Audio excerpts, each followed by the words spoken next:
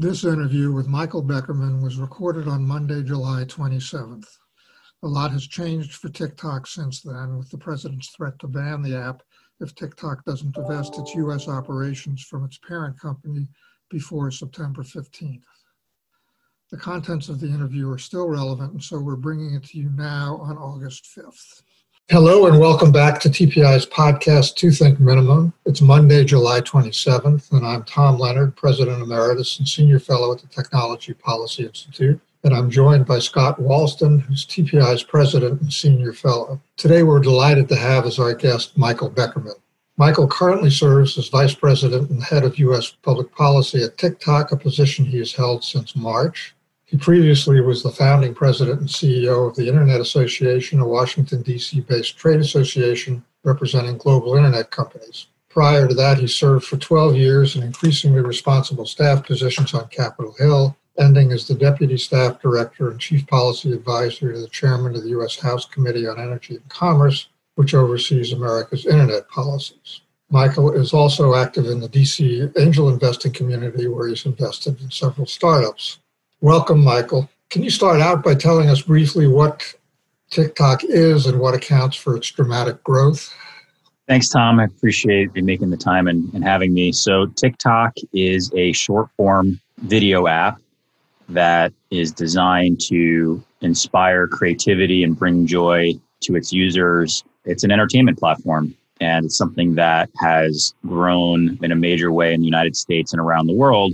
I think largely because of the kind of content that's on the platform that allows people to be creative and have fun watching short form videos and doing it with their family and friends. And particularly, now in the last few months, as we've been on lockdowns, we're seeing a lot of folks coming together and families coming together around doing TikToks together. And so it's been a really uplifting platform. And I think that's been part of the growth story of the app, is that people are looking for sunnier corner of the internet, and that's what TikTok is able to provide. So who are its major users? What demographic does it appeal to? Really, it has a very broad demographic. We're seeing now everything from grandparents doing videos with their teenage grandchildren. So there's really a diversity of users and a diversity of content. And it's something where, depending on what your interests are and maybe what you're coming to the platform for, the videos are going to be a little bit more tailored to your interests. So there's something for everyone. Oh, you had a pretty good job before as head of the Internet Association. What made you decide to make the jump to TikTok? Yeah, as much as I love the Internet Association, it was a terrific position and have a lot of fondness for our member companies. I was very appreciative for that opportunity over the last 8 years, but to have a chance to come in-house and build a public policy function for a company like TikTok was really very compelling to me, to be able to come in at a very early stage and put a team together and have a hand in the positions that the company's taking and the way that we can situate ourselves to be a more transparent and more accountable platform. That was very appealing. So TikTok finds itself now at the intersection of two, I wouldn't say perfect storms, but these two storms. One is the general techlash, which affects tech companies generally. And the second is what we might call the deteriorating relationship between the United States and China, which obviously affects TikTok because TikTok is owned by ByteDance, which is a Chinese company. And there's obviously, it's amazing, scarcely a day goes by without an article in a major paper or statements by major political figures about TikTok. And so one statement that is reflected by a major political figure was by our Secretary of State, and that reflects statements being made by others where he says that individuals who download TikTok are putting private information in the hands of the Chinese Communist Party. So what is your response to that? Well, that's a pretty big question. Maybe I'll split it into two pieces, if that's all right. So first, on the national security and concerns on China, there really is a lot of misinformation out there, and we're working hard to get the facts out and to educate people about what the platform is and what it isn't, how we're organized, how we protect people's information. Because I do agree that there are major national security threats from China and from other state actors. We've seen that on every platform, frankly. Everything from election interference that's happened from foreign actors on U.S. platforms to major hacks, both of the U.S. government, OPM, where many of us were, our most sensitive personal information was taken directly out of the government's hands, to what we saw maybe just a year ago with Equifax, your most sensitive financial information, kinds of information that people could use for the worst possible purposes of stealing your identity, buying a house in your name, or even potential other nefarious things, knowing your deepest financial secrets, all taken. And these were from, the U.S. government and from U.S. companies. And so I do think it's incumbent on all companies, regardless of origin, to have better cybersecurity practices and have better transparency and accountability for the way they're protecting users' information. And for us, it's important to note that one, TikTok is not available in China. That's a misconception. And I think it's an important point that TikTok is not available in China. And the ownership structure and leadership structure and decision-making structure is such that TikTok does not flow into China for decision-making or even from the ownership piece. Our board of directors at the global level for our parent company, ByteDance, has some of the most prominent global investors, including U.S. investors that sit on our board for oversight of the company. Some of our largest investors are the most well-respected venture capital and private equity funds in the United States and around the world, who are paying very close attention to the way we're operating. And also our CEO and the core leadership of the company are all sit in the United States. We have an American CEO. We have a world-class chief security officer who came over with a background in national defense and intelligence, who has great relationships with that community and is building what is a world-class enterprise-level security operation for our app. And really the whole decision-making team, from content moderation to everything else, are U.S. citizens and Americans making these decisions for both TikTok in the U.S. and for around the world. And I think that's an important point to recognize. And frankly, when you want to look at national security threats from China or elsewhere, it's important to think about what the risks are, because I do think there's a problem when so much attention is going to what is an entertainment app like TikTok. You can lose sight of the big picture and lose sight of the real threats. And I think that could be a problem. We've said time and time again, and we're happy to do anything we can to prove it, including opening up transparency centers where we invite policymakers in to look at our code and algorithm and everything else, whatever they want under the hood, to see that what we're saying is true. But we will not share information with the Chinese government. We haven't done that. And that's something that we've committed to protect Americans' data. And when you look at some of the comments from some of the world's leading security experts and analysts, they've pointed out that they've said that TikTok collects less information than other platforms, and the platform is not something that's of value from a security standpoint for China or anybody else. And folks should pay attention to where the real threats are and not get caught up in what is an entertainment app that's collecting less data than everything else that's sitting on your phone that you're using on a daily basis. And so I think that's important to level set on that. So I think one thing that people worry about, though, is that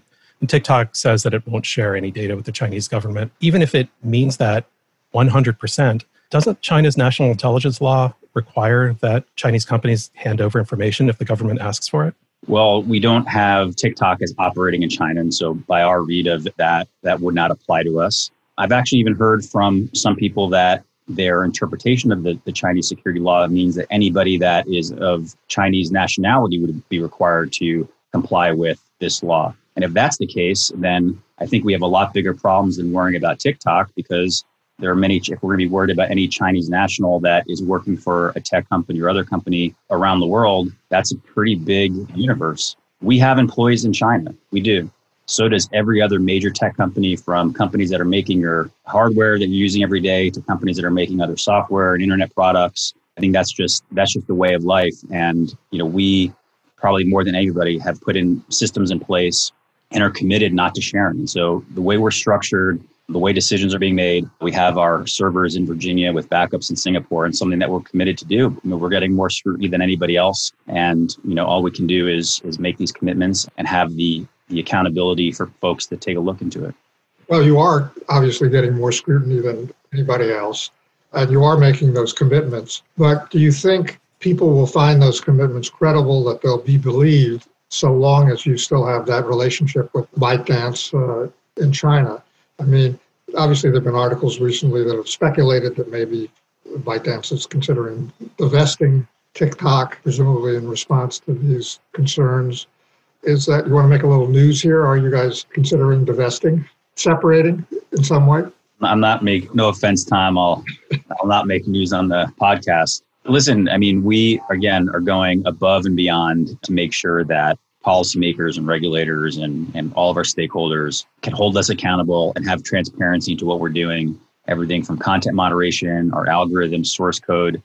We're looking to be really a leader in the industry in both of those regards. And again, I think if folks take a step back, as many of the more serious national security and cybersecurity researchers have done, they point out that TikTok actually is not a national security threat. There are many threats out there, and it's important that we focus on what the real trouble areas are. And what you've seen time and time again from hacks and other things, that when foreign actors are looking to manipulate platforms, as they've done in the election in the past with other platforms, U.S. platforms, and as they've done in the past with hacks, both of the government, there is very sensitive information out there. There are targets that can harm our democracy, as we've seen. And so when you're focusing on an entertainment app that many have said collects much less information than some of the larger players out there, it's not really doing us a service in making us more safe or more secure. But with that said, we do take these responsibilities seriously. Protecting Americans' user information is something that has to be done every single day, because largely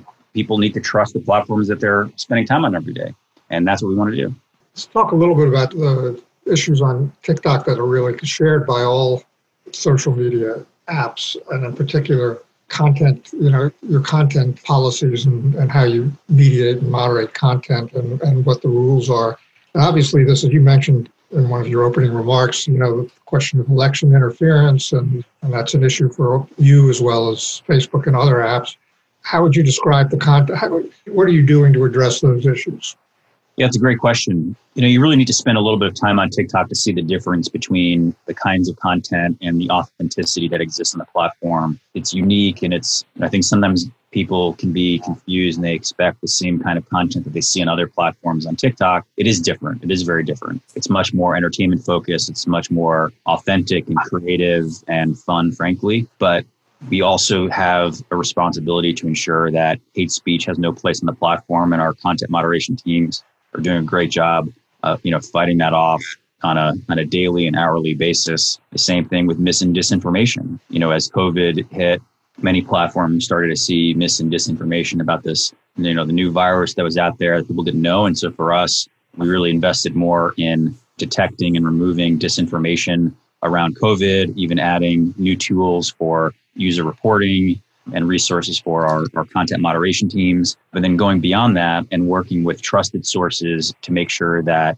legitimate sources of information are, in the forefront, easy to access on the app, which we've done. And we've had a number of partnerships in the US and around the world that have been very positive on getting information out, particularly as it relates to COVID. How do you define misinformation with respect to something like COVID? I mean, there are, you read some accounts in the press and there's one truth and everything else is misinformation. But we know that respectable scientists differ on what we should do. And I mean, how do you apply that? How do you apply that? Yeah, it's a great question. It's something I know that many companies struggle with. I mean, the key is, can the misinformation cause harm to health and public safety? And so that is really the key factor. And so something that is meant to incite fear or hate or prejudice, or that could cause harm to people's health, misinformation or misleading information about medical treatments, hoaxes, phishing, manipulated content, anything like that that's going to cause harm. That's really what we're looking for, to make sure that the community is not misled or harmed in that way. And, the same applies on the election side. And that's why on all of these, we look to point to legitimate sources and to remove harmful content. Thinking more about TikTok's place in the market, who do you consider to be TikTok's major competitors? That's a good question. We're seeing the launch of a number of copycats coming from some of our larger competitors, and rather not name them, but I think who the leaders are in the industry. Some of our former members at IA, obviously. And look, for us, we do focus on the customer. We do focus on the people that are using and relying on the platform to make sure they have the best possible experience, and that our app can be a place of entertainment and joy and something more uplifting.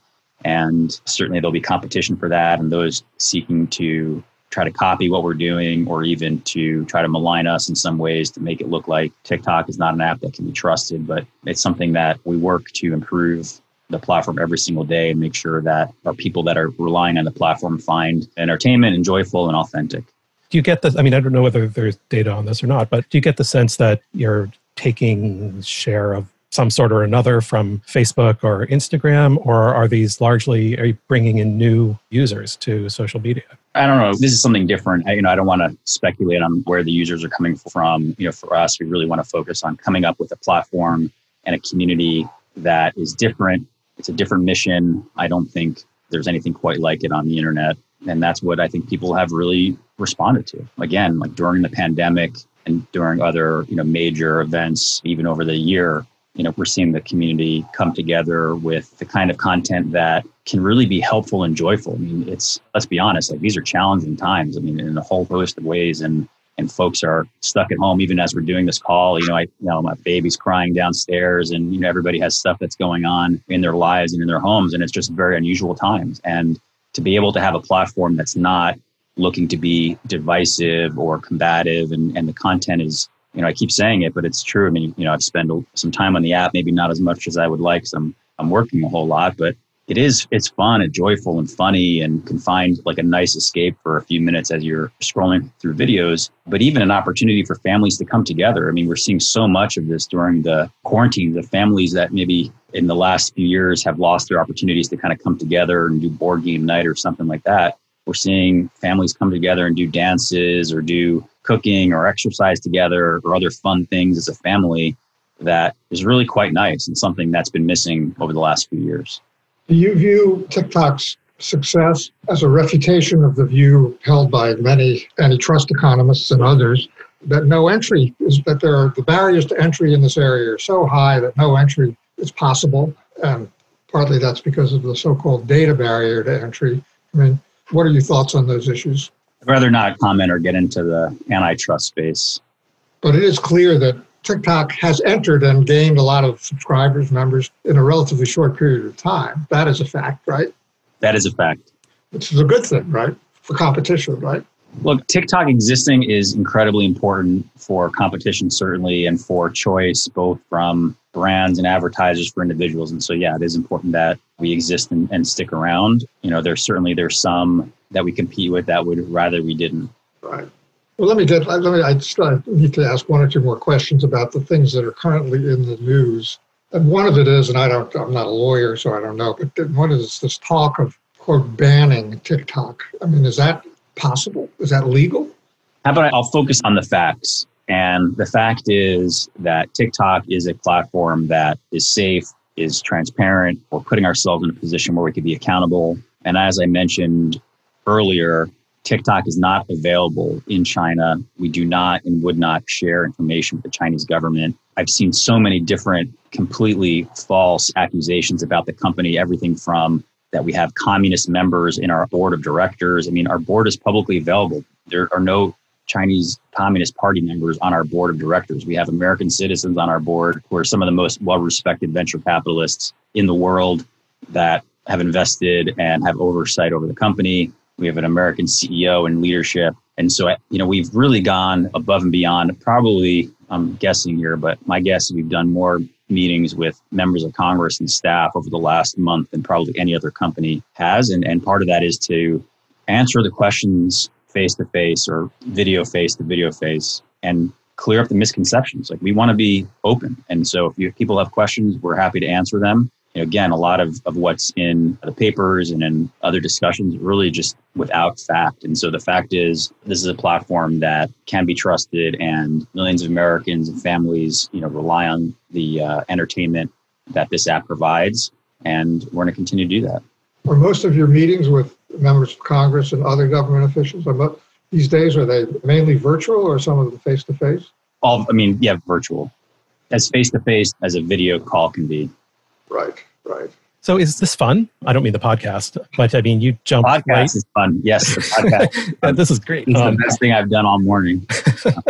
Well, that's good. It's only 10:30, so we still got some potential. But you knew what you were getting into with this. This is you jumped into a hard job. Do you enjoy it? I absolutely love it. I love it. The company is terrific, and the people I work with are like really collaborative and smart, and they're doing this for the right reasons. And again, the opportunity to come in, like TikTok is at a very unique stage. And so yes, we're getting big, and yes, we're getting a lot of attention, but this is a company that's 2 years old, and so it's still so new. We're still the early stages where, not going to get everything right, but there's a willingness in the company to do better, do more than, some of our predecessors, and learn from the mistakes of the past and put the systems in place to ensure that this is a company that can be trusted and can be more transparent and more accountable than, anybody in the industry has been prior. And you can see that these are not just hollow statements that we make. I mean, look at some of the products and some of the things we've rolled out, everything from the transparency centers, which are going to be unique and really provide more of a look into business sensitive things that we're doing than any other company has done. When you look at the tools that we've rolled out over the last few months for parents, from our family pairing mode that allows parents to pair their app with their teenagers to control screen time and other privacy features, something that I think families have been calling on for a long time, to have a more simple way to do parental controls, particularly now as young people are home in the house and probably folks are spending a lot of time on their phone, to give parents that visibility and that control for their teenagers to make decisions that are better for them. And even, for the ways we do direct messaging and other features on the app. I mean, there's no DMs for users under 16 as a safety precaution. We don't allow photographs or off-app videos to be shared in direct message, which is something that we've heard from groups like NCMEC and Family Online Safety and other groups. That is a major, major trouble spot as it relates to inappropriate content and content that can be damaging for kids. And so we're putting these things in place, and we're looking for other areas where you can put things in place. And so when we have conversations with lawmakers, it's not just to educate them and talk about what we're doing, but it's also to get feedback. And so what are the things that you wish a company like us could do or put in place? And we're making efforts to do that. And so for me, that's fun. Being able to work on that is fun, and I'm confident we'll be successful and we'll be around for years to come. Let me just go back to China just for a second, your favorite topic, I'm sure. I was just looking at ByteDance's website, and I'm wondering, was there a process to make TikTok itself more independent from its parent, or from, I don't know whether there was any interaction with other companies from ByteDance? I mean, there's this company, Douyin, I don't know how to pronounce it, that it uses TikTok's logo and looks like that's TikTok in China. Are these all completely separate things? It is completely separate. So it's confusing for people because there's a number of different entities with the ByteDance name. And so I'll walk through it. And so in China, you have a company, ByteDance, that is, the company that originated everything. There's Douyin, which you mentioned, which is a similar app to TikTok that exists in the Chinese market, and a number of other apps and businesses for China that operate under ByteDance China. Separate from that, there's the global holding company and global parent, which is also called ByteDance, and that's where our board of directors sits. That's where all of our global investors sit, from SoftBank, Goldman Sachs, General Atlantic, all the Sequoia, et cetera, all the big names in venture capital and private equity who've backed every other successful tech company over the last decade or so. They sit at that level, and that's where TikTok flows up into. So TikTok flows up into the global parent, where our international board sits in that. And so there is separation, and the decision-making comes from our CEO, Kevin Mayer, who was at Disney for many years and now serves both as the CEO of TikTok, but also he wears the hat of Chief Operating Officer for ByteDance. And that's ByteDance at the global level, not the piece in China. And so again, as we're able to explain this to people, it starts to make a little bit more sense. I know these things can be confusing, and it's, the legal structure of global companies are often like this, but we're set up in a way in particular with TikTok not operating in China and having the app not there, we feel puts us in the best position to protect Americans' user data, and we're committed to doing that. Let me just ask one final question and then let you go. Do you think TikTok is at somewhat of an advantage? Have you learned from the problems that have faced other platforms and how they've handled it? And are you somehow able to anticipate those and put measures in place before they get out of hand? Is that something that is of benefit to you? Coming along later, basically.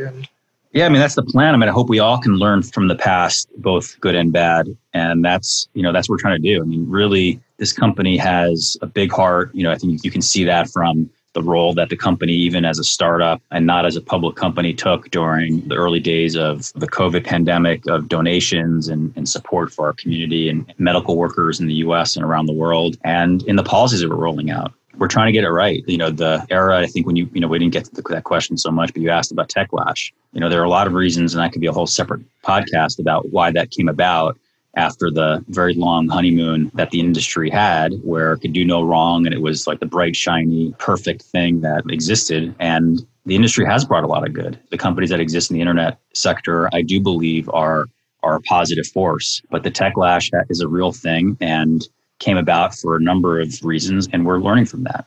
And so two key pieces of it, and what we're trying to do more and better than really anybody's ever done before. And frankly, we have to, because of a lot of the misinformation and mistrust from certain corners that are coming at us right now, is to be a lot more transparent, but more important than that, be accountable. And that's what we're doing. And so, I think when people get a chance to see what's on the app and what the content's like and talk to us and learn about the policies and procedures and protections we're putting in place, they feel a lot better about it. Well, we will have to have another podcast on the Techlash. But thank you very much, Michael, for putting up with some difficult questions. I know you're pretty practiced at answering them, but still in all, we really appreciate it and appreciate your time. And thanks very much. Thanks for having me. I appreciate it.